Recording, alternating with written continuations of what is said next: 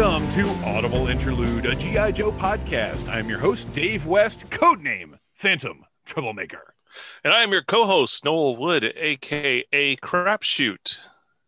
And I am the Cobra Trooper that replaced the melted butter with just oil at the theater, codename Legion Cub. Ew. So this is a special mission, if you will, where we are going to review Snake Eyes, G.I. Joe Origins. That's going to be the whole content of the show. But before we get to that review, I just want to mention a couple of things.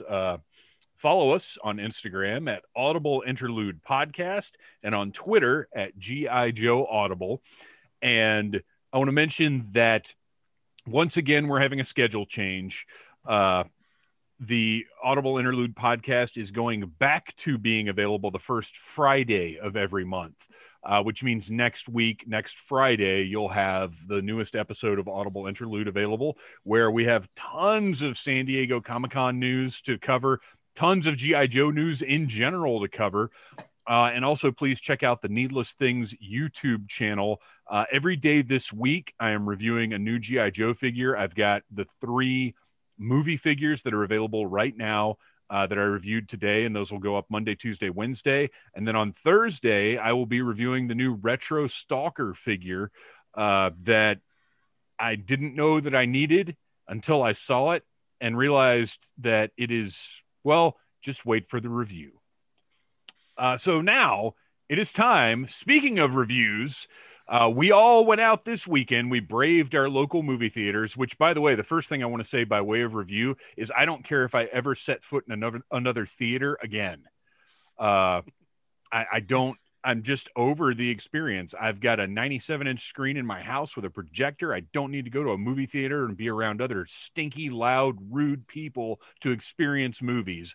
I am fine just watching them at home now because people are gross. Movie theaters aren't air conditioned anymore, and the whole experience was just miserable. You didn't have the same air conditioning, same experience that I did, because mine was very well air conditioned.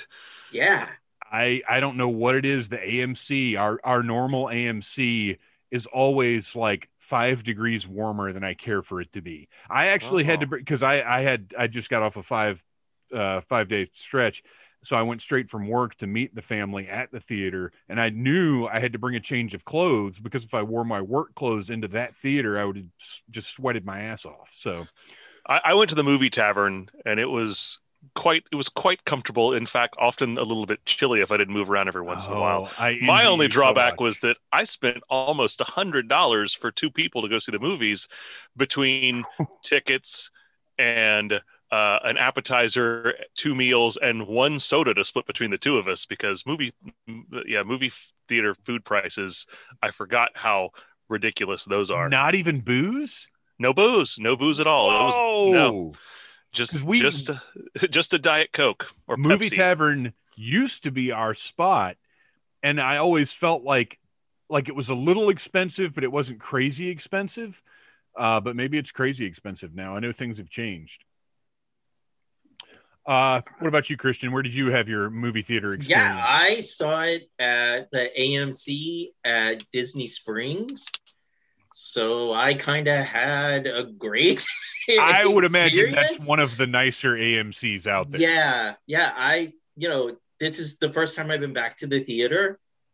And I have to say, I was really shocked at how many people were at the theater, because I thought most people are used to just watching the movies at home.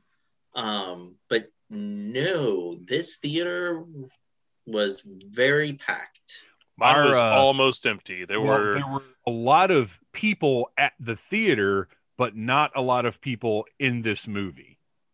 Wow, for my showing, there were people in every single row, but every single row wasn't necessarily completely full, if that makes sense. Yeah, that's because when I had to pick my seat, I was like, ooh, thank God I'm by myself, because it's slim pickings in the good areas.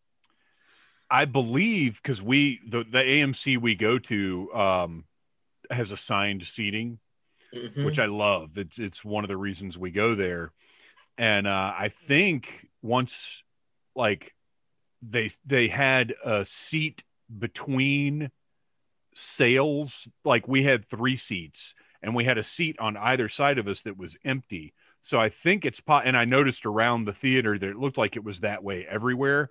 So I think once you purchase tickets, they automatically block out the seat on either side. Oh, ours didn't, because they didn't do that at Movie Tavern either. But I had someone sitting to one side of me, and then the other side I had a seat, and then other people.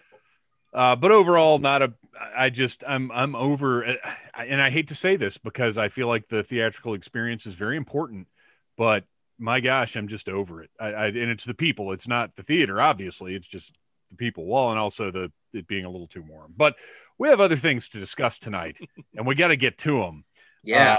We are going to review Snake Eyes, G.I. Joe Origins, directed by Robert Schwentke, who also directed The Time Traveler's Wife, which I have not seen, Red, which I have seen and I thought was awesome, R.I.P.D., which I watched about 20 minutes of, and that's all I have to say about that, and then a couple of the Divergent movies, which I don't believe I've seen any of those.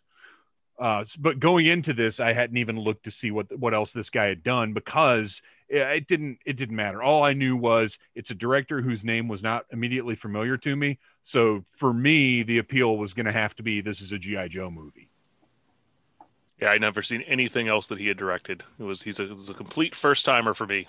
You haven't seen Red? You should see Red. I've not seen Red. Good. Red is good.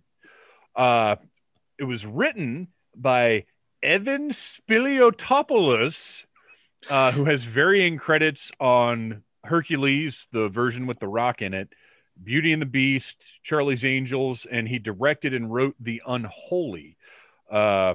And co-writing credits to Joe Shrapnel, which is the best name ever. Yes, well, especially for a G.I. Joe movie, right? It should be a Transformers movie. He should write a movie. And then Anna Waterhouse, who I could not find other credits for, but Joe Shrapnel has already been hired on to write a sequel to this movie, which I'll go ahead and spoiler say I'm okay with that. So what do you guys think? Should we just drop an overall up front and then talk about the movie? Or are we doing like a thumbs up, thumbs down? Are we doing like an out of 10? How are we doing that? I think it's okay to just say, if you want to give it a score, if you want to give it a thumbs up, however you want to do it, and then we'll break it down. But coming out of the movie, for me, I liked it a lot more than I expected to like it. There were so many things about it that pleased me, and we'll get into those. So overall, I am giving it a thumb and a half up. That's my score. What about you, Christian? So I infinitely loved this more than the other 2 G.I. Joe movies. I think the casting was amazing. Everybody fit just perfectly. Yes. Is it a perfect movie? No, but it is so enjoyable. Like, I will actually watch this again. So I give it a thumb and 3/4. I mean, we'll get into it. My main issues actually are with some of the scripting. There's some dialogue things in there that took me out of the movie, but otherwise, yeah, it's just a fun ride from start to finish.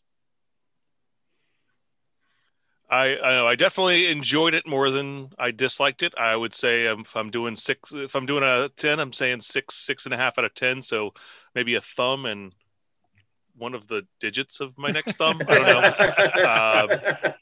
know.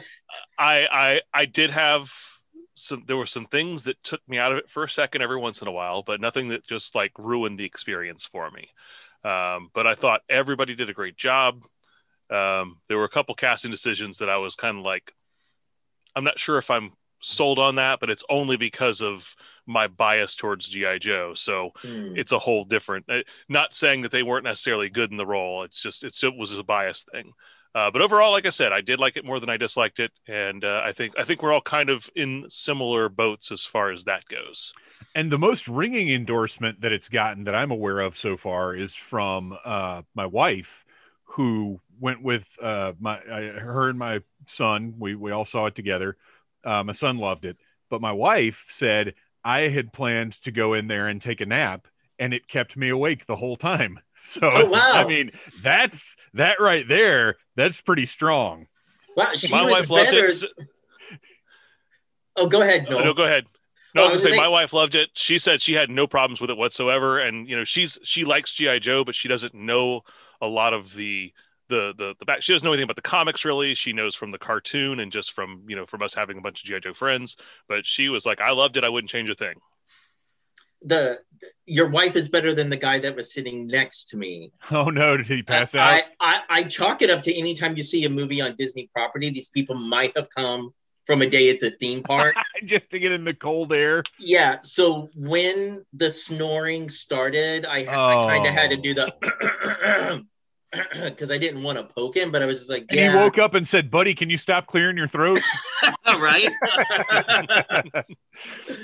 So now that we know where we stand, I think it's time to sort of break the movie down a little bit. And you guys both mentioned the casting. To me, and I enjoyed the story of the movie. But the characters are what carried it most for me. And I got to say, my favorite character was Tommy. Oh, yeah. Oh, wow. Yeah.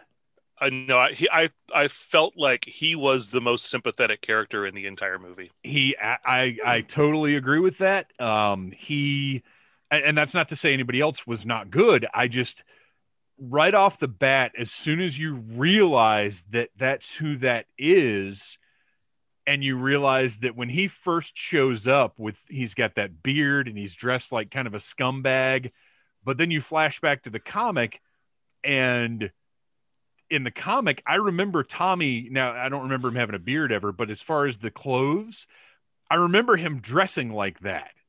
Like, it sort of hit me like that tacky shirt and the suit jacket and everything. I don't know. It just seemed right to me.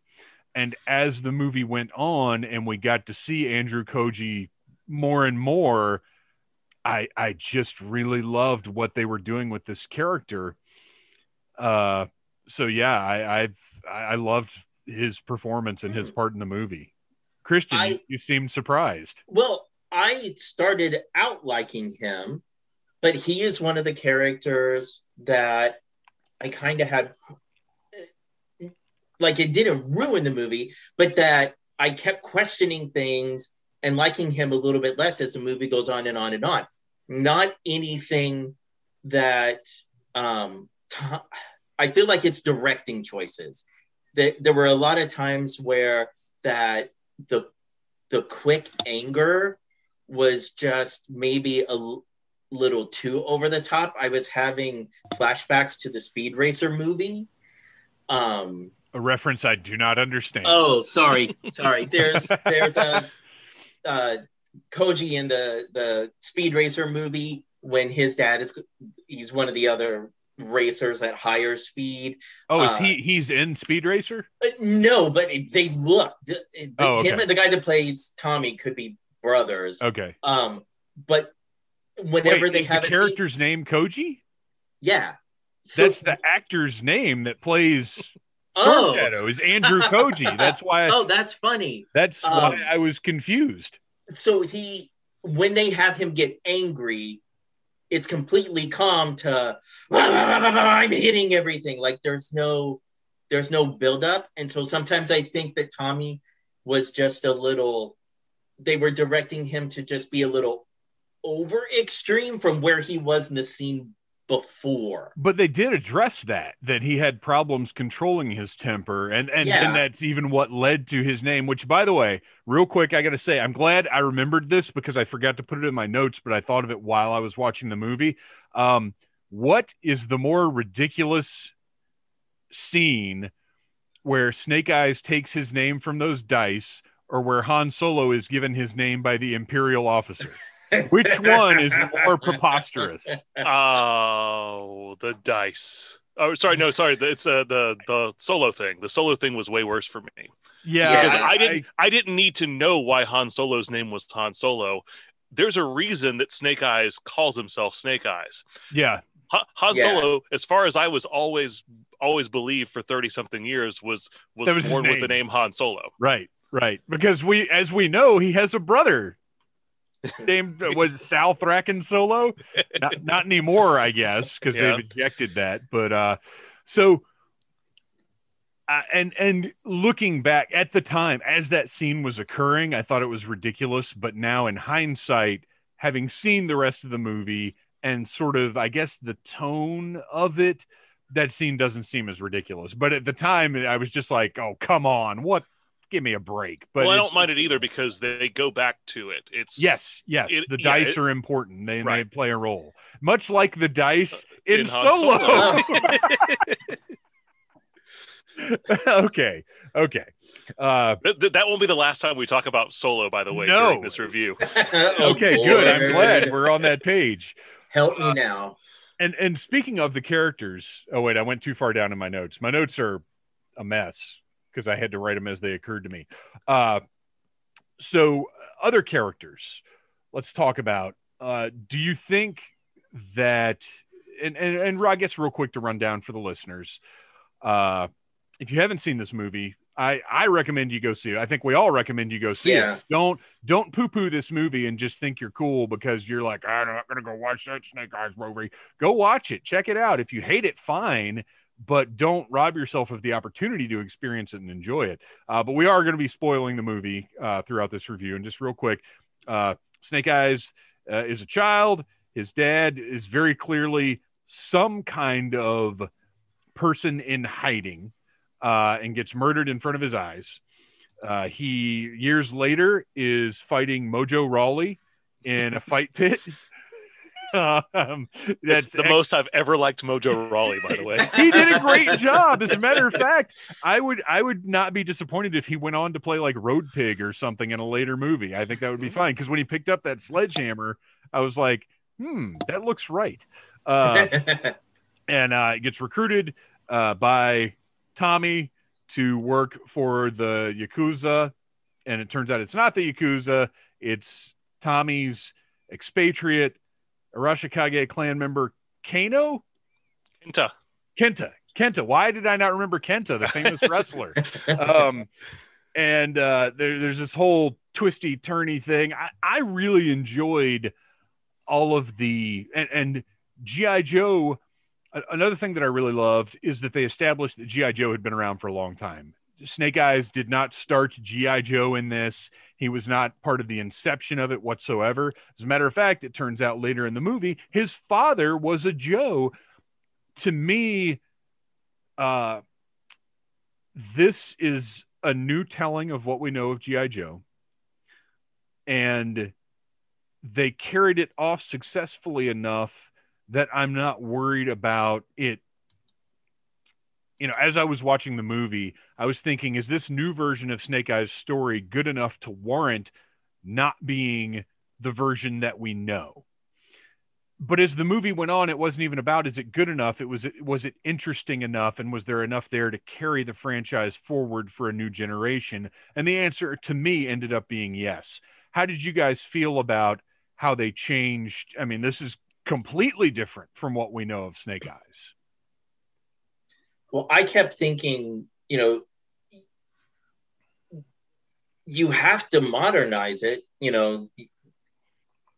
There's no way that Snake Eyes' origin can be tied into Vietnam. Right.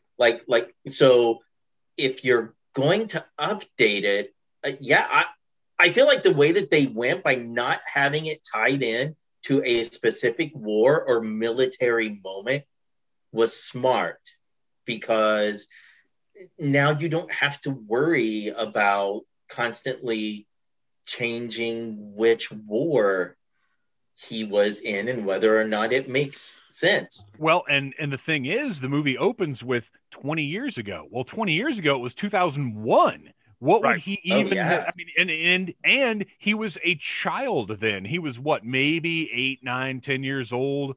So later on, 10 years after that, in 2010, what war is he going to be in? Like, it just, you can't keep carrying that forward. And we need a different kind of life to lead to this character that we have known so long.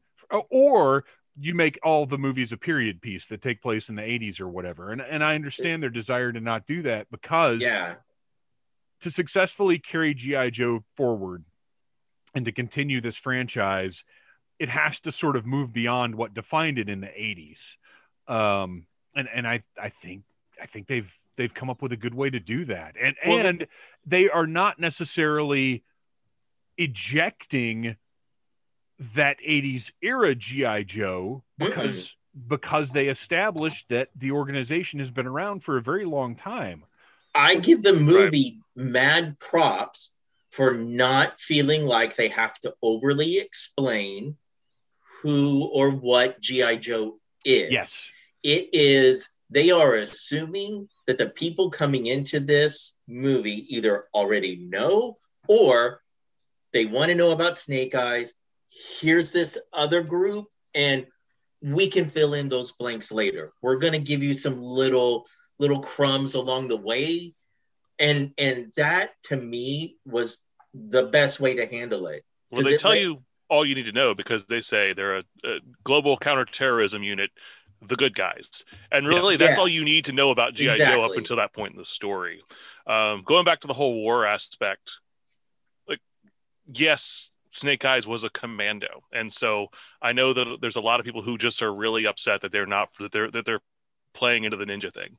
Here's the thing, Commando Snake Eyes doesn't appeal to the same audience that Ninja Snake Eyes does. Absolutely. So tying really the ninja thing being the main part of his backstory, the martial arts aspect of it, just being a fighter in general over the commando aspect, I completely understand for this time period, especially considering that a commando, just like you said, really has to have excelled in some sort of combat.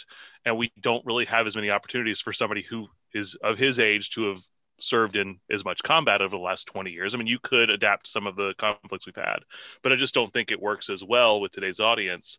The other thing is too, we'd all of us Joe fans who read the comics back in the 80s would love to see Larry Hama's original story be fleshed out, but you can't tell that story in 90 minutes to 2 hours. It's too complex. There's too many characters. There's too much at stake.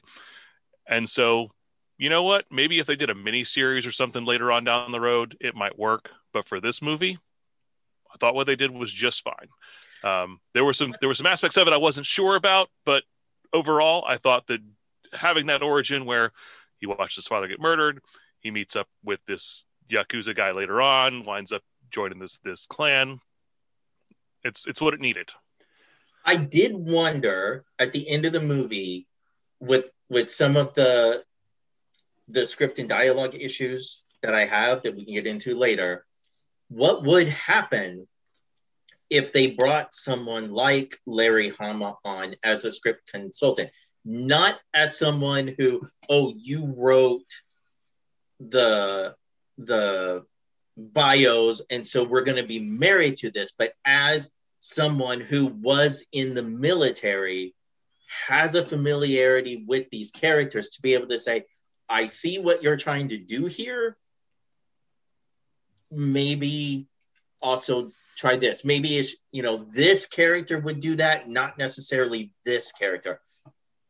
Again, not for him to make it like what we grew up on, but when you have someone that knows that property inside and out, would it help just, I don't know, some of those character things? Well, do you have a specific instance of what you're okay, well, yeah. So one of there are a lot of moments throughout the movie that were given to Akiko. Was that her name? Yes. Mm-hmm. That I understand for movie tropes why we need to have these moments between Snake Eyes and a female character. But to me, my brain kept going, these are moments that should be between Snake Eyes and Tommy, because this would show us that brotherhood bond that I don't necessarily feel like I'm getting that feeling that, yeah, they're close because they worked together, but I don't feel that like he saved his life. Well, that actually goes into my biggest gripe. My first gripe of the movie is that I didn't get the feeling they did know each other very well. Yeah. Because the first time that you see them interact is 30 seconds before Snake Eyes is being told to kill Tommy. And I'm like, well, where is this is the first time that they've interacted together. Well, this was, and I think this goes back to, which, by the way, the twists and turns in this movie were, one, better and more than I expected, but so well executed, because the reveal that Snake Eyes is working, well, first of all, the fact that he's Snake Eyes through the whole movie and we never get a name or anything is fantastic. And they give you a reason for it. It's not yes. They don't just dance around it. Right. But the reveal that he's working for Kenta to infiltrate the Arashikage clan is awesome, because when he hops on that motorcycle and drives to downtown Tokyo or whatever it is, and you're like, how does he know where he's going? What is this? What's he doing? And then he's meeting this guy. I thought that was so great, because it was a cool reveal. There's more going on than what the audience realized. And two, there's more to Snake Eyes than the audience realized. And it makes you look back and realize that everything was set up. Like, him meeting Tommy was planned, and him saving Tommy's life was planned. So it's, how do they know each other? How are they so close? That was the whole point, is that he goes in, he saves his life, and there's that debt because of that. And then Kenta even says, like, how did he respond to the whole, I saw honor in your eyes? Oh, he ate it up. Like, to me, that established that. And that did change a little bit once we got to that part, when we realized, okay, there is a reason why he's why he's saving his life at this point in time, other than I'm not a murderer. Which knowing, I still would have liked a little bit more. I did think the movie started the first act goes really fast and just really hard into the whole story, but I would have maybe liked about 5 more minutes of interplay within those two, more of him working, slicing up fish and throwing Uzis inside, which was a nice little touch, it being an Uzi that he was throwing there the first time. I needed a little bit more of that before we really got into it. And because it starts moving really, really fast. And see, I was okay with it, because I felt like that was their bonding experience, him saving Tommy's life, and then the fight after that. Because I would rather see, for this kind of movie, I would rather see these two guys broing it up, fighting ninjas, getting 67 katana stabbed through the cab of a truck, which, by the way, that was awesome. I would rather see them bonding that way than by having a conversation. But not even conversations. For me, so they establish that Akiko doesn't trust Snake Eyes. He's a stranger. There's little scenes throughout all of the training periods or the tests where Sin, the head of the Arashikage clan, which, by the way, is she supposed to be the soft master, or is she just totally? No, she's the head of the clan. They actually had the grandmother as the head of the clan too in the comics as well. Okay, I couldn't remember completely. So soft master just isn't in this. No soft master, which I was a little bit disappointed in. But I mean, you got hard and you got blind. So, but there's enough times during all of that where she even makes comments like, "Oh, you messed up, Akiko, because you're trusting him. You're doing this. You let us down." But there's never any fallout from it. I feel like if it was Tommy that had some of those scenes, like, oh, I saw Snake Eyes going up this pathway. Let me see what's going on. Like, so when you have those, ooh, we're not trusting Snake Eyes, but we're not going to question it as much because Tommy sees something in him. Instead, we're getting a Kiko, but everyone's looking at a Kiko going, you're letting us down. But you're messing up. I think that's part of the story because, one, if Tommy had seen all of these things, I think they would have had to go a little bit differently. But Akiko, they established that she is also technically an outsider. Even though she's part of the family, she's an adopted part of the family. So, but she's also the head of security. She has her own personal issues with how she thinks the family sees her. And I think that is also while she's suspicious of Snake Eyes, I think that is also her longing to have a bond with him.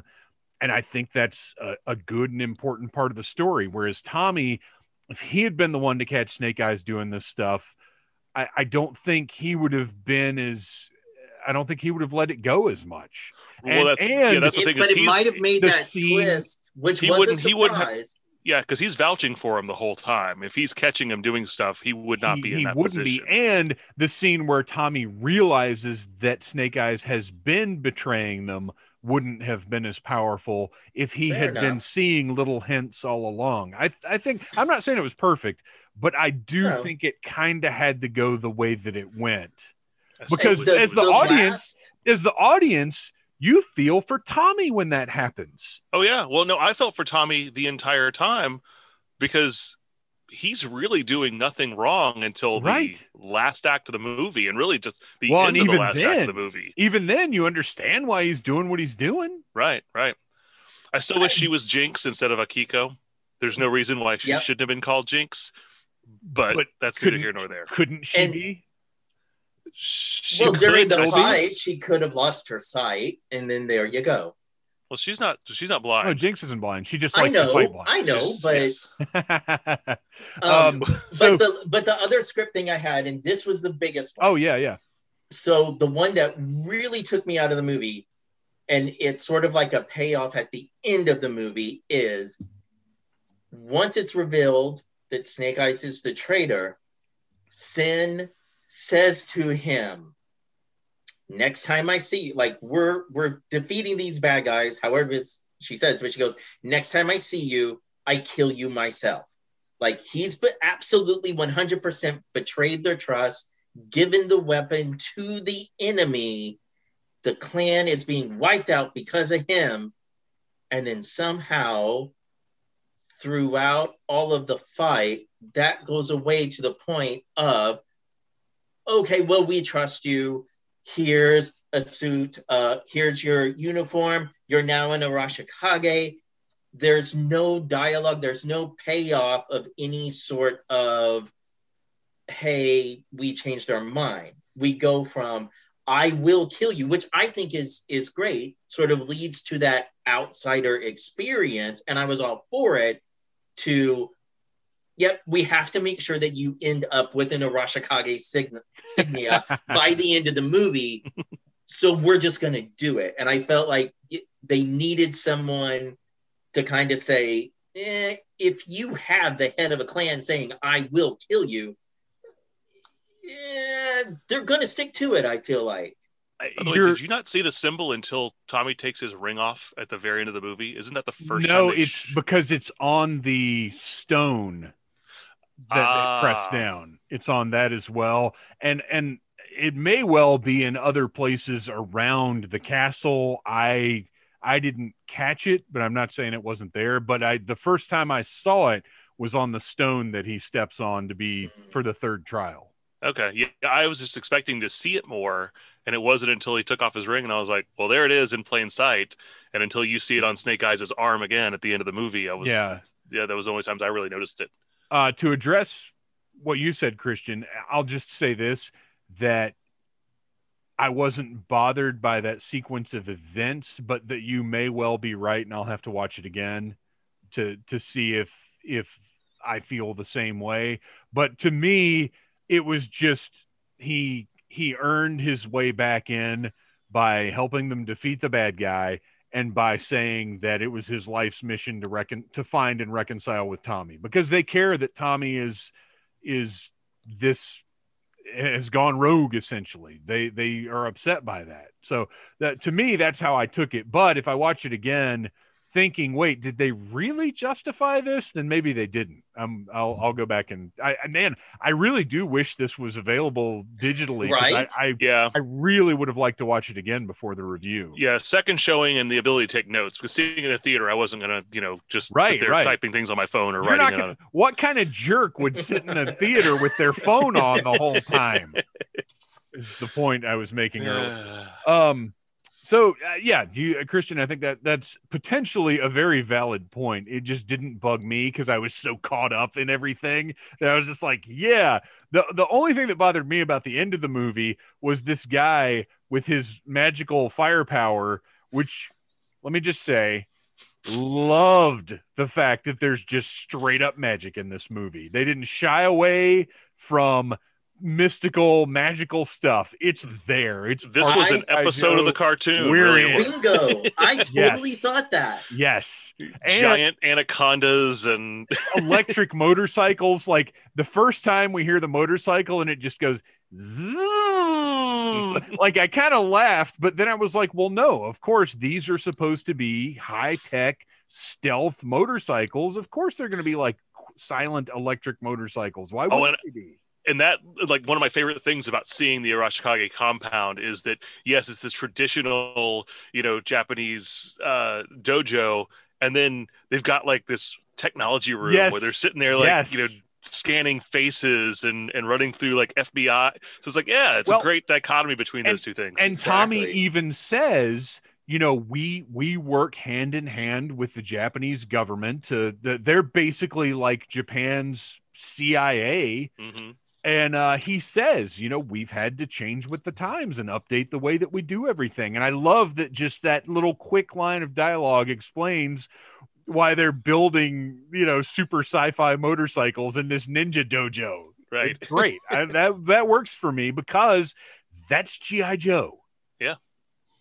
So Augustin, the kind of the main bad guy, really, even though we only see a little bit of him, but he's the one that murders Snake Eye's father. And right at the beginning of the movie, he comes across as like a Cobra agent, even though he's not identified as such until towards the very, very end. Did you guys think initially that he was supposed to be any specific character? Because I was trying to figure out who he might be. I didn't think he was. I just thought it was a big wasted opportunity. Like his name could have been Sebastian. Well, but I don't want him to be made. Well, but he gets away at the end. And that's okay. Another point I want to make. I love the fact that nobody, aside from Snake Eye's dad, who has to die to start everything off, nobody dies in this for no reason or to illustrate the stakes or whatever the case may be. Like they don't kill off Baroness. They didn't even kill Kenta. Kenta even gets away. Like, I love that because it drives me nuts when a movie kills the bad guy for no reason. I really liked that. So Augustin was just a cool mercenary Cobra agent type guy. Let's see here. So at the beginning of the movie, the camera work for the fights was really bothering me. It was that shaky, like in and out, in the face, moving around to where it looked like there was this great fight choreography, but you couldn't tell because the cameraman had too many cups of coffee. I did think some of the shot choices, they were zoomed in too tight. Yeah. But by that same token, at least for me, it added sort of like a sense of what, like my eyes don't know where to look. Like there must be so much going on. So It didn't bother me all that much, but I do see what you're saying. Well, and this may just be my mind again. I wish I could watch it a second time. Oh, I will at some point. It seemed to me that as the movie went on, and as that we got into more elaborate ninja-centric fights, the camera work the style of shooting the fights changed. Because by the end of the movie, I feel like we were getting a steadier focus, smoother cuts. So I almost wonder if that first fight with Mojo was meant to be more visceral and desperate than later fights in the movie. And they make the comment when they said, you're a good fighter, but you're a little unconventional. Maybe that's kind of tying into that. Like, this isn't polished. You're not a ninja. But then he doesn't really do any ninja training to speak of before becoming a ninja. Well, here's where my brain, because this is an important point for us to discuss. The traditional Snake Eyes that we know is adopted by the Arashikage clan when he's a child, and that's how he knows martial arts. Well, he's not a child. He's out of the army, at least in the Hamaverse. So he's an adult when he joins. Oh gosh, I'm mixing up my continuities, huh? Yeah, he's they did the child thing in the other live action movies, but oh no, is that supplanting Hama in my head now? Perhaps so. Good Lord! I mean, weren't they all kids in Nam? Really? It's funny you say that because I was actually trying to explain to my son why Snake Eyes was disfigured in the comics, and initially I couldn't remember because I haven't read. I started rereading the comics a few months ago, actually, and I just got stalled out because I just don't have time to read right now. But it took me a minute to remember he's actually rescuing Scarlet from an exploding helicopter. So like he is an adult, but that's what disfigures him and takes away his speech. So actually I even feel a little bit better about that part of the movie, because in the movie we have to accept that this character, and again, a little bit of dialogue gives it to you where Tommy says, I know what you do. You travel around the world, you get in these fights until people won't bet on you anymore, and then you move on. So right there, it establishes that this guy is one of the toughest and best fighters in the world, because this is his living. He goes from place to place, unbeatable, to the point where people are like finally realize, oh, well, he can't be beaten. Like, I feel like that's a clever way to establish. And again, in the 80s, ninjas were cool. Kung Fu was cool. Martial arts were cool. In 2021, MMA is cool.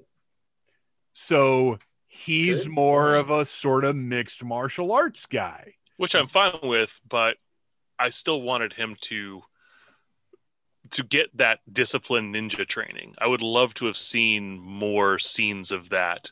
Because, or even an illusion, if it's a montage or something, or just like 6 months later. You're gonna need a montage. Yeah, even 6 months later or something like that, because I've like, he arrives, all of a sudden he's taken on the 3 challenges, and now all of a sudden we're supposed to believe that he's but here's another thing that I think the movie did very cleverly is when we go into the 3 challenges, we think like, this guy's not a ninja. How is he going to get past this stuff?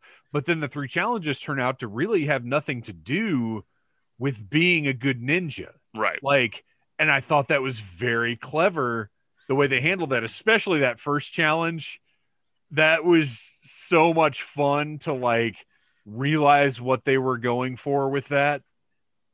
And I expected more of that with the second and third, and then the second one with the fireflies. Magic, straight up magic. They go right to the magic at that point. And then with 3, it's I wanted to see Cobra Commander back there with a snake. That's the thing is they went like, all right, so we'll go ahead and talk about it.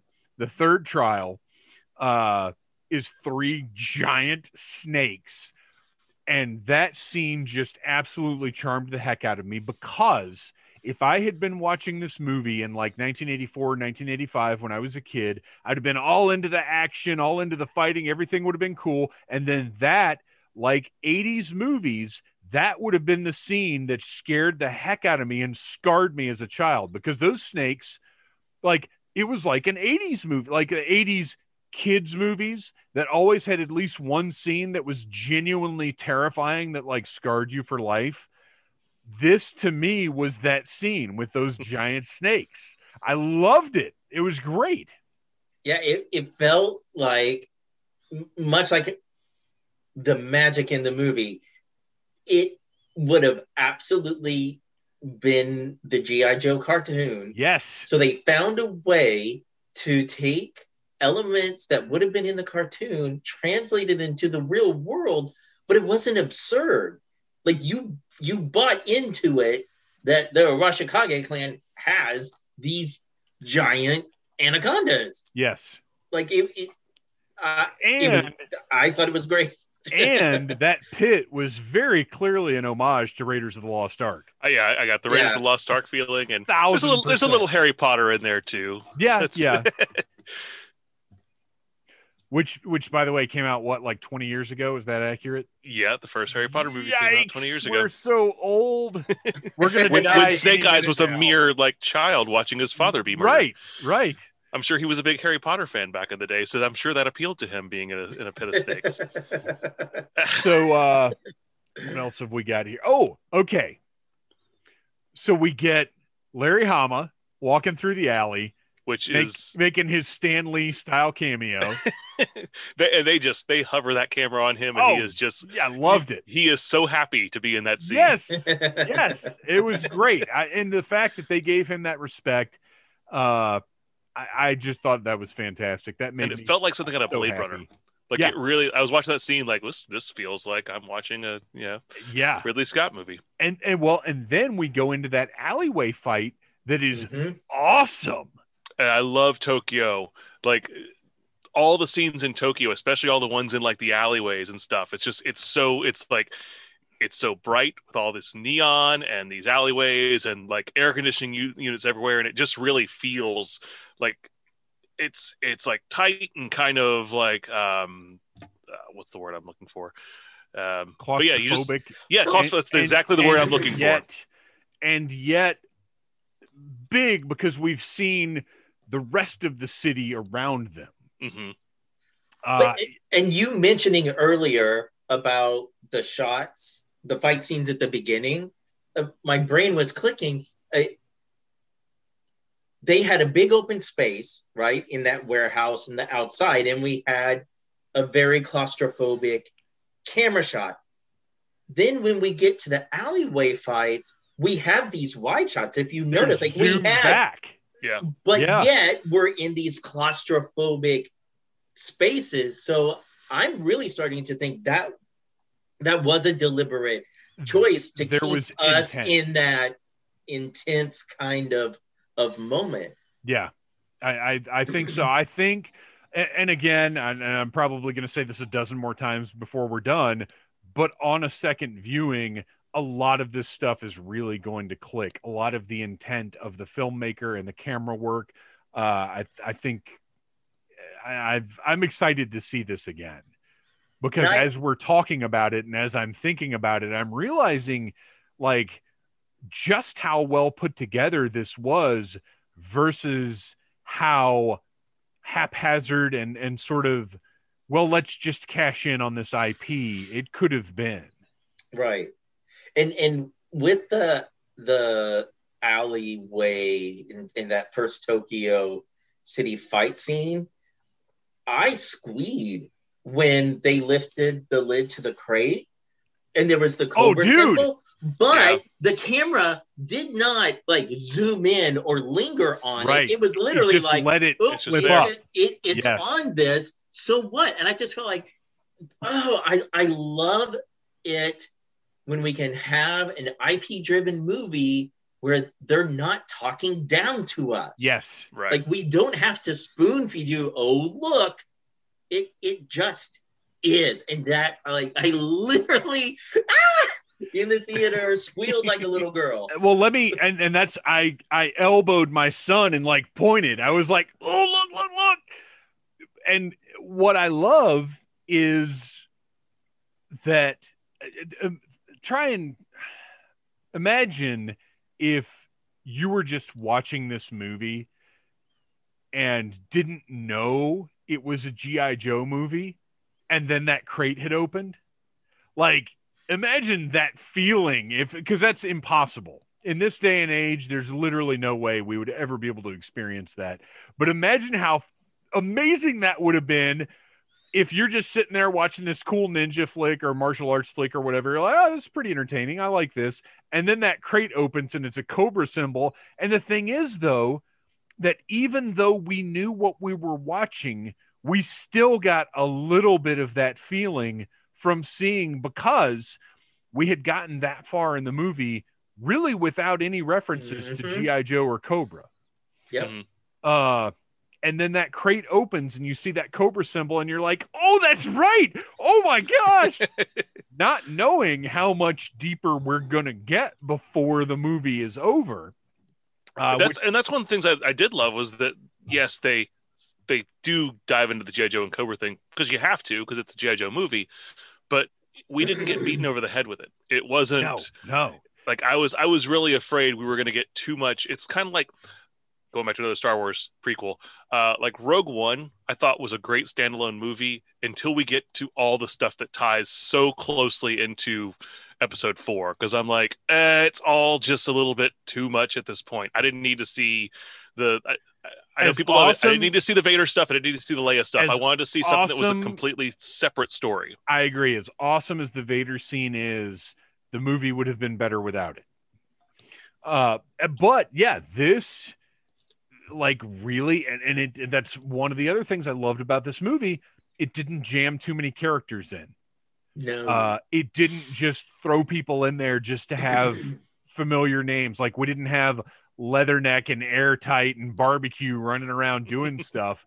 They selected a few, well, really two. Because Storm Shadow and Snake Eyes you have to have, and then Baroness completely makes sense because she's the representative of Cobra. And wow, is she the best Baroness we've seen? I need a Baroness television show now. The backstory they give for her could have come straight off her file card. I don't know her file card from memory, but as far as I know, that might be what her file card says when they're describing all of the like chaos she's sown and the like, oh my gosh, so good. And then the actress, Ursula Corbero, who is just sinister and sexy and just nails it. Perfect. She's so perfect.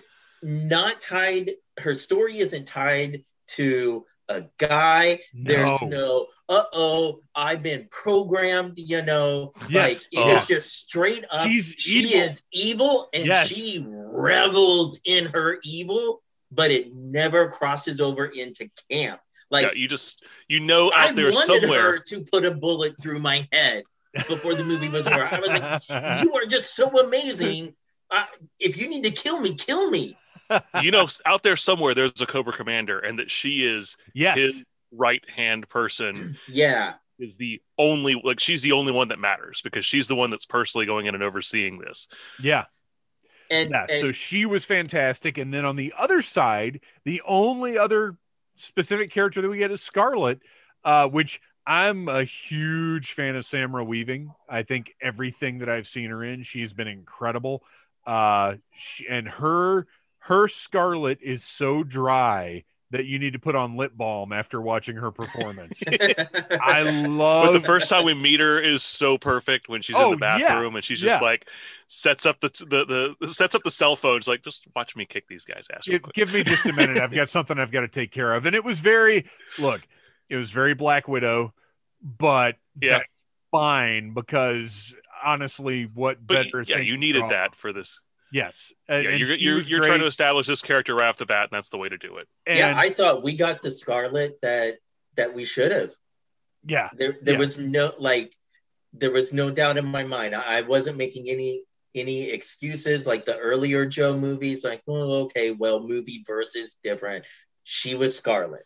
And there's no overt romantic stuff too either. Either with her or Akiko. There's like a hint that maybe Akiko has a crush, and they even kind of allude to that, but it's nothing. There's nothing that's overt. Like you're not expecting to see like the guy and the girl get together at the end of the movie. Dude, I'll be honest, at the beginning of the movie, I almost thought that it might be a Tommy and Snake Eyes thing going on. Well, yeah, I mean, it's they have the best romance of the movie. Yeah, absolutely. And then the heartbreak at the end. But I also really quick, we're all toy fans here. So I've got to say, once we see Scarlet in action in the movie, her uniform is pretty colorful and pretty darn toyetic. Mm-hmm. Yeah. I'm very interested to see what that figure ends up looking like, because the online photos didn't look as colorful as what we see in the movie. So I'll be interested to see how that turns out. But again, you can check out the Needless Things YouTube channel all week long, and I'll be reviewing Baroness, Snake Eyes, and Storm Shadow. And something I want to point out about Baroness, and this was a production note that maybe not a lot of people notice, but in our introduction scene to Baroness, she is wearing these stiletto boots that perfectly suit the character, right? And in my head, I'm going, oh no, this is going to be another example of she's fighting, she's doing all this stuff, and then when we get the wide shot, she's wearing stiletto boots, and it doesn't make sense that she's gonna, it's just how my brain is wired. But then when we see her again, she is wearing normal soled boots. Like, she knows she's going into a combat situation. So again, I feel like that's a detail maybe not everybody notices, but it's something in other movies with female characters that always pulls me out. And I was like, thank you for taking on that little, as minuscule as it might seem, it makes it more believable. Yeah, absolutely. And the Baroness figure has the sensible shoes. So oh, nice. Much easier to stand up than a lot of action figures that I have, a lot of female action figures I have. All right. Well, we got to wrap this thing up. I want to run down our character list, and we'll talk a little bit about each character. Obviously our headliner, who we really haven't talked about a whole lot. Henry Golding plays Snake Eyes, which, by the way, I'd like to note, Snake Eyes, not hyphenated. In the movie, not in the title, anything related to the movie, including the action figure, Snake Eyes is just Snake Eyes. The hyphen is gone. Henry Golding plays this character. He's charming. You like him. He's great. He's a lead guy that you follow through the movie. And what's so good are, as the movie goes on, you find out like he's not a squeaky clean guy. He has to earn his honor over the course of the movie, and I thought that was fantastic. I didn't think they took it a little bit too far. I did, when he actually did go steal the jewel, I was like, I don't know if you need to push him that far. I realized that you did it to set up the plot. Right. We had to get to the point where he finally gets the opportunity for his revenge, and he realizes that everything that he's been through has gotten him to a point where he doesn't want that. He understands how hollow that revenge would be. Like, and I'm with you. I agree that him actually stealing the gem, what was the sun gem, heart of this, I don't know, I can't remember what it was called. I don't remember. It was very MacGuffin name. The sun MacGuffin. The sun MacGuffin. But he has to get to where we need him to be. It has to happen. And he's charismatic enough that I wanted him to succeed. Yes. And no point was I thinking, I don't want him to steal that. Every attempt that he made, I was sitting there going, yes, take it. Like, I know he's going to betray them, but. Well, and that's again where the movie was so successful, because I felt the same way. I was like, ooh, I want his story to keep going. I want him to have his, whatever he needs. I want him to have it. But at the same time, I was feeling like, what about Tommy? How is Tommy going to feel when he finds out about this? I didn't care about Tommy anymore. I thought he was a brat. I know. What? Tommy was great. I liked all the other masters. I didn't want anything to happen to them, but I was like, God, Tommy, go away. Oh, no. I love Tommy. But yeah, the accent kind of faded in and out a little bit. It did. I noticed that. Every once in a while, his what, Australian, is that right? He's British Malaysian. Okay, well, every once in a while that accent came back in, but I don't even care. Well, and here's the thing: is since his father died, he has presumably been traveling all over the world. Yeah. So and that's what I wrote off to. I was like, he's been around the world. I'm sure he picks up on these things. Have that. So that's not even that's fine. The only other thing about him that I wish the script had not done is, are we really to believe that in all these years that he's been alive, he just now realized what those dice do? He's not taken them out and played with them at any point. He didn't have them. He didn't have them. He was given them. He didn't have them until Kenta gave them to him. Okay, that's right. Yeah. Okay, I stand, like, listeners, I stand corrected. Because that was essentially his first reward. Yes. Yeah. So that I forgot that. Yep. And that was, again, looking back, we realize that Baroness was just giving Kenta all this stuff. Yep. Like, it was all a setup. It was so, man, I can't wait to watch this a second time. All right. Well, we already know I love Tommy. Andrew Koji was awesome. I just loved looking at his face be expressive the whole time. And his angry eyes were so good. Like, if you look back at Storm Shadow, the original figure, the cartoon and the comics, those angry eyes are his defining characteristic under that ninja mask. And man, Koji just had them. They're so good. He's definitely my favorite performance in the entire movie. I felt like Mrs. Potato Head was just constantly saying, "Don't forget your angry eyes."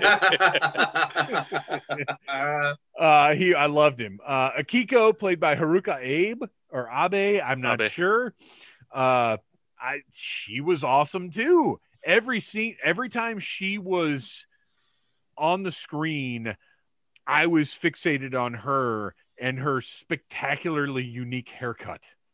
But she was badass. She was tough. She was cool. But she also played, like I was saying earlier, even though she was part of the Arashikage family, you could see every time she spoke that she still felt like an outsider, was never secure with herself or with her place. And that she was always trying to prove herself, which is why she was so suspicious of Snake Eyes. Rightfully so, it turns out. Yep. I thought she did a fantastic job in this role. And you had mentioned, like, why couldn't that have just been Jinx? And you're not wrong, but other than that, how'd you guys feel about Akiko? Oh yeah, she was great. Yeah, I thought the actress was great. Like I said before, I think some of the character moments between her and Snake Eyes should have been Tommy and Snake Eyes. I disagree with you guys somewhat. I think that the flirting and the sexual tension was very overpronounced. That she definitely, it's why she was making mistakes with Snake Eyes, like why she was in her head making excuses for him. And again, I know why movies have to do that. It's just sometimes it makes me go, I wish we could have had something else other than swooning. Well, and it did seem to come more from her than from him. Yes, 100%. Which was an interesting sort of flip, because usually it would be the guy being the macho, like, don't you like my pecs, lady? And it wasn't in this instance. It was more her being intrigued by Henry Golding, because, I mean, the mystery man. Well, and I got that he actually opens up to her a little bit more, and it's probably because of the whole "we're both outsiders." Yeah, absolutely. So, and I think that is why she, some of it's romantic, but a lot of it, I think, is just because they have something in common. Yeah. So that's why she jumps in and saves him from the anacondas. Is not just the crush as it's pronounced, but it's more, there's something there. She trusts him, even though everybody else doesn't quite yet. Because those anacondas did want some. Yes. I think we've already covered Baroness Ursula Cabrero. Definitely one of the highlights of the movie. Fantastic, evil. Can't wait to see more of her. Samara Weaving as Scarlet. Again, I think we kind of covered her well enough. Hardmaster, Iko Uwais. This is my only problem with casting. He's too young. Well, he's too young, but he was great. He was good. I couldn't get past his appearance. I know. He looked like... he looks like Rob Schneider. Yeah. What? No. Oh, my God. He kind of did. No. He kind of did. Not at all. He kind of did. I had problems taking him seriously because... And this is what I was saying earlier. My only real problem with casting, only because I know the Hardmaster from G.I. Joe. And I wanted him to be this... Well, and wouldn't you think the Hardmaster would be older, though? Yes, absolutely. But you know what? I can't say anything because he was so good. He was good. I would have liked an older actor, but he was so good. I can't complain. He did the job well. Yep. And you know what? Who's to say that Hardmaster, I would imagine, is a title. So who's to say he's not a Hardmaster that took over from the last Hardmaster 3 years ago? Maybe. Because I would imagine that makes me feel bad for whoever takes the place of Blind Master. you stole my next line. Sorry. So are you saying we just blind everyone every few years to be a blind Here's master? your initiation. The last one was the RZA, and this one was a whole lot better. Well, dude, I know RZA, you survived the giant snakes, but get ready. I love Wu-Tang Clan. I have a Wu-Tang tattoo right here on my arm. I love Wu-Tang. RZA, one of the worst people I've ever seen act in my entire life. Peter Mensah as Blind Master, well, he's great in everything, so no surprise. But in this, dude, because there are a couple of fight scenes where he is sort of standing in the back, and you're just waiting like, oh, he's about to really wreck somebody's day. When is this going to happen? And then he starts throwing that chain out and just wrecking people. He's awesome. He's great. And his the dinner scene where Snake Eyes is like, why is Hardmaster staring at me? And he's like, oh, he's not staring at you, but Blind Master is. And Blind Master holds up the drink, and oh man, it's so good. So good. Peter Mensah's phenomenal in this. And again, doesn't get killed. We don't have anybody who's sacrificed for stakes. And I was expecting it. The Hardmaster you think is going to go if you're looking at traditional G.I. Joe lore. Yeah. Oh, right. Zartan's going to show up at the end and shoot him with a crossbow or something. Which could still happen. We don't know. Still happen.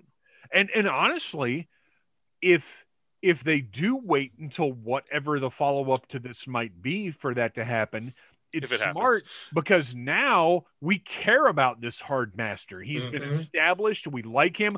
We've seen his awesome scene where he's just sitting on the floor waiting for these dudes to come in. And he's like, do you guys really want to do this? All right, let's go. And just wrecks everybody.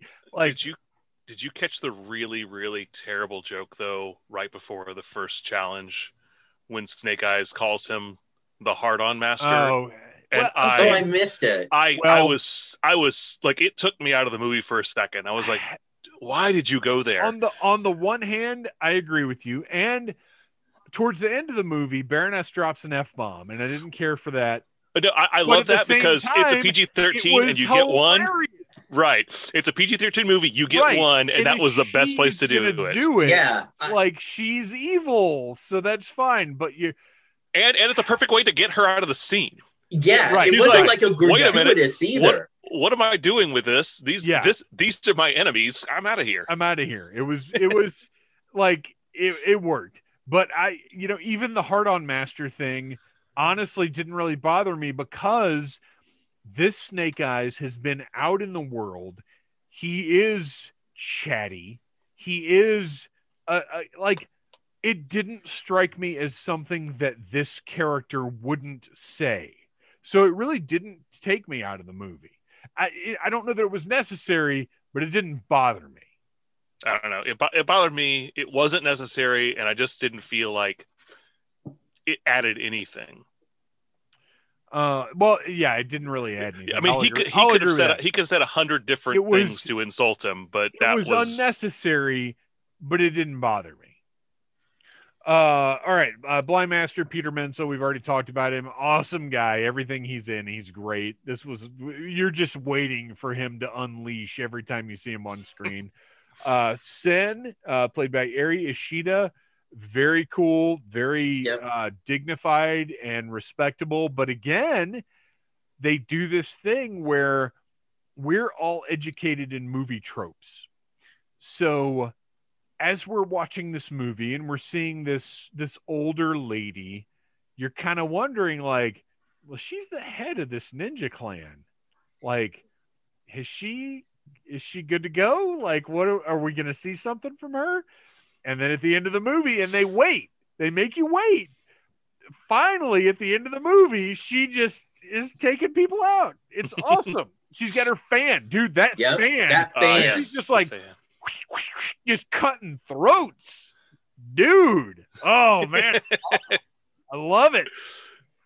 And then finally, Kenta Takehiro Hira, who just sinister bad guy, did what he needed to do. And I think the high point of his character for me was his joy at finding out that he could just disintegrate people with that gem. Like, if you watch him while he's using the gem's powers, he is having a blast. He loves that he can just disintegrate people. I really liked, and it's like this. We don't use profanity here on Audible Interlude, a G.I. Joe podcast. But I'm going to make an exception right now. I'm going to say that because of Takehiro Hiro's performance, I feel compelled to say this. He reacts exactly like you would expect a complete shitbird to react when he gets power. He is so happy to be able to just blast people, and you see it in his face every time when he's blowing up the castle, the Arashikage castle. He's just delighted. He's like, I've never been worth anything in my life, but I can totally just set stuff on fire now, and I love it. Like, that actor was having the best time with this character. You could tell. Well, although that does bring me to my biggest problem with this entire movie. End of the movie, Kenta's army is invading the Arashikage compound, and he's setting everything on fire. We get these long shots of the castle burning, all of the surrounding village and whatever else burn. Everything's burning. Everything is on fire. And then we get all of these scenes of Snake Eyes and his buddies running around in places that are not burning. Did you guys notice this? I didn't really pick up on that. No. Yeah.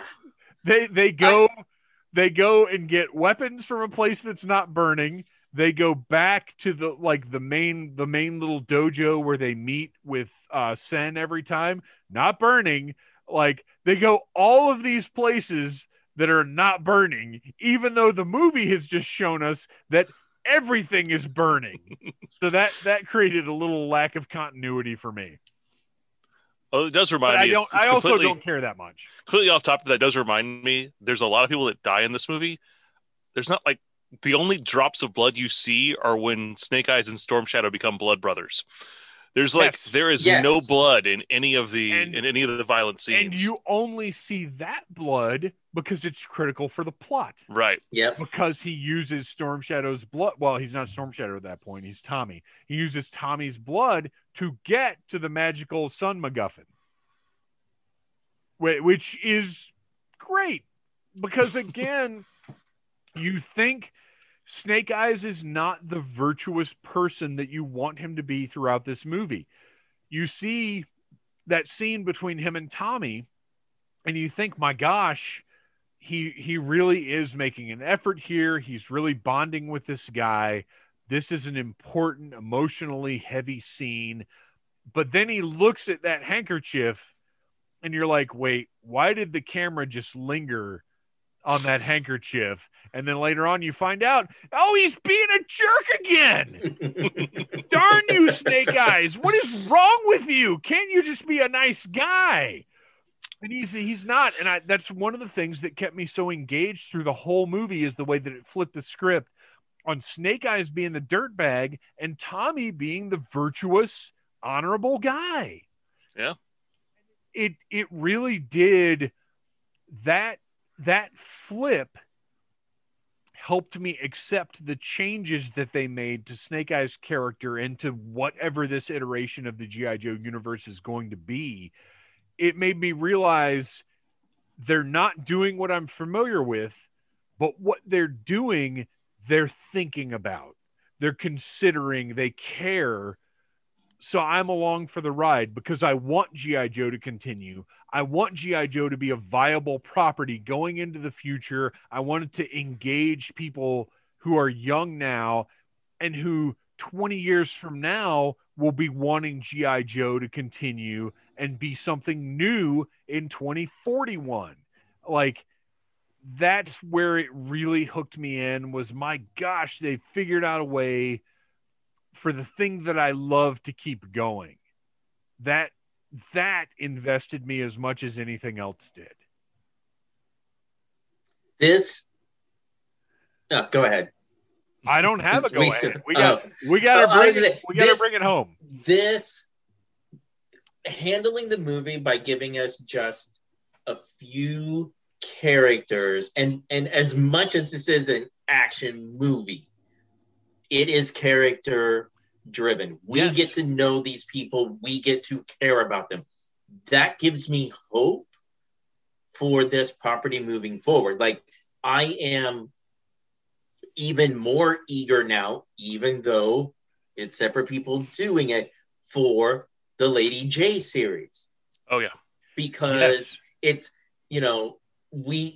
I don't think we need a movie where you're trying to cram in all these other characters to do fan service when they don't get to really do anything. Give me 2 or 3 and give us this character world building. That is so much better. And I thought the number to find characters was the perfect amount. Like I said, I aside from like Jinx, really there's no other like named characters I'd like to see actually have a pretty decent part in the movie. I mentioned I'd love to have been Major Blood or something else. It's just an Easter egg like that. Yeah. But I didn't need, but he's not a developed character. You didn't need him to be a developed character, especially Correct. now that he's gotten away.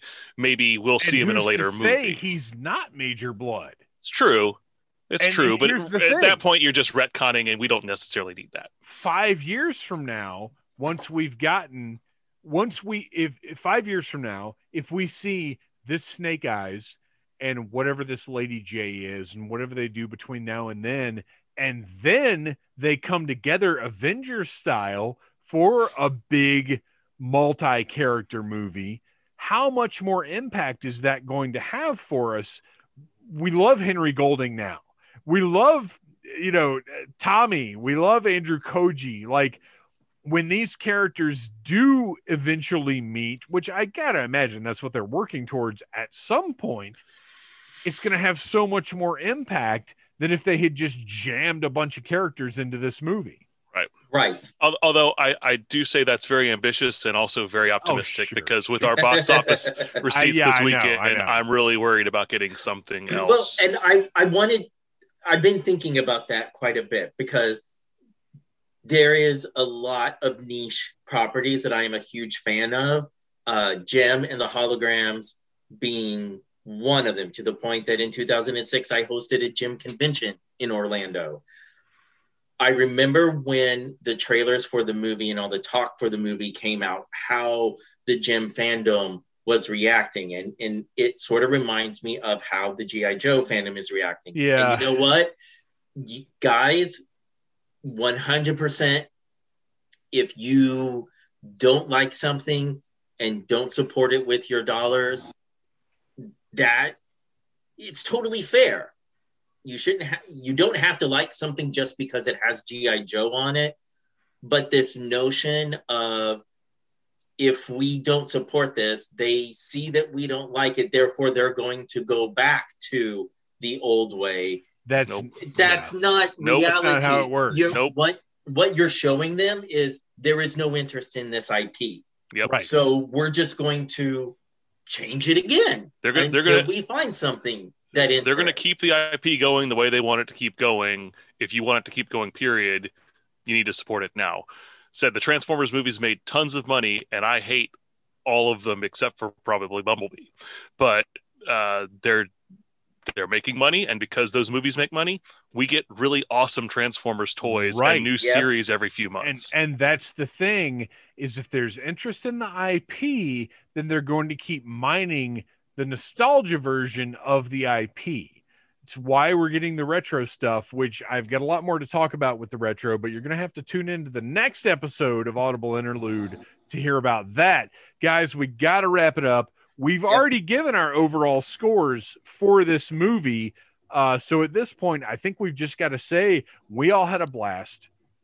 We're all anxious to watch it a second time to really take in all the detail, all the little things that they did.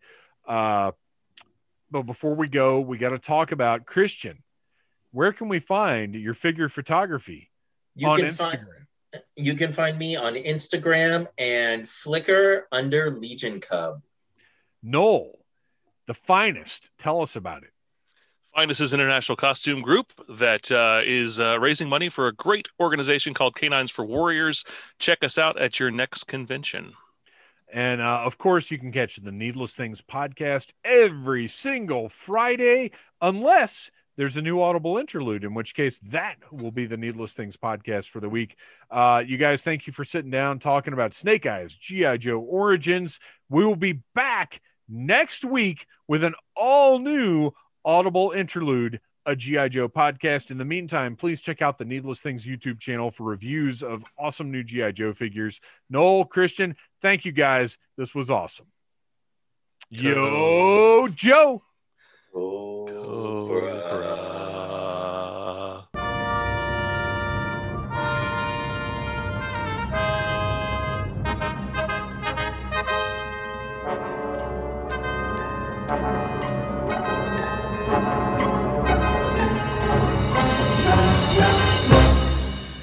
Okay, we're back because Noel had some nuggets, had some information that we just had to get out there. Please lay it on us.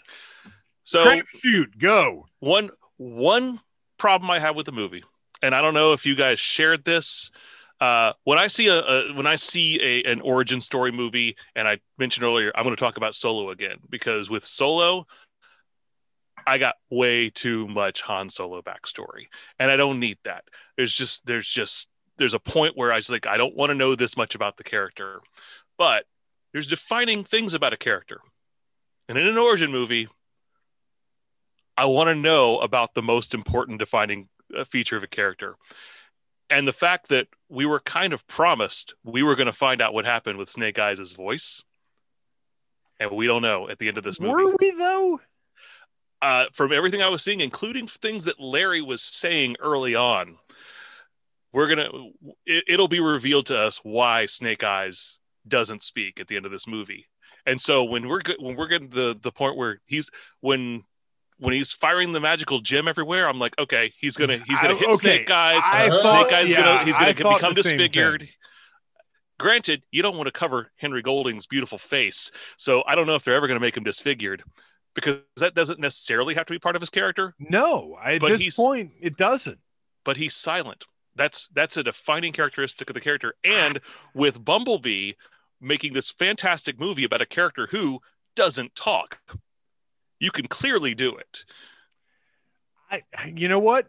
I got to say, by the end of this movie, they had earned this version of the character enough to the point where I really don't need him to have the not speaking, burned up characteristics I don't. And this may make me a G.I. Joe heretic, but I'll tell you right now, if they do make follow-up movies or they do make the Avengers style G.I. Joe movie that I'm hoping for, I don't care. I don't need, because I will always have my Larry Hama version of Snake Eyes, my Sunbow version of Snake Eyes. I'll always have that to go back to. This is a new Snake Eyes, and if it's just Henry Golding and he's just awesome, I'm okay with that. Christian? Oh man, I kind of feel bad for saying this, but I'm with Dave on this one because they made me care about the character that by the end, I figured that is a story for another day. And if he keeps talking, because the one fear I did have, because this is with like almost every new movie since like Iron Man has come out, is during fight scenes, characters have to make quips and be sarcastic. I was afraid he'd be Deadpool. And he wasn't. Like during fight scenes, he doesn't. He got it done. Talk. And so it never really sank in that he is supposed to be silent all the time. Yeah, so that's two for I'm so sorry. Don't care. One for shut him up. I guess you guys are the slaughter and I'm the nodder this time. Did you have anything else? No, that was my main thing. I said that was I was expecting that to happen. Yeah. I was too. Foregone conclusion that the movie would end with a scene where Snake Eyes is now silent. So it doesn't have to be disfigured, but needs to be silent. And when it didn't happen, I actually stuck around, even though I had already seen something that said there's not an after credit scene, waiting for an after credit scene to explain it. Which, by the way, for the listeners, if you have not seen it yet, and for some reason you've listened to us talk about it, there is a mid-credit scene. There's no post-credit scene. Right. But yeah, and look, no, I was the same way during that whole thing because why have a fire gem if you're not going to blow up Snake Eyes' face? I was the same way. I was expecting it the whole time. And then when it didn't happen, I was like, you know what? That's fine. Whatever. I was okay with it. Yeah. All right. There you go. You guys tune in next week, wherever you find your podcast, for an all new episode of Audible Interlude. Yo, Joe. Cobra.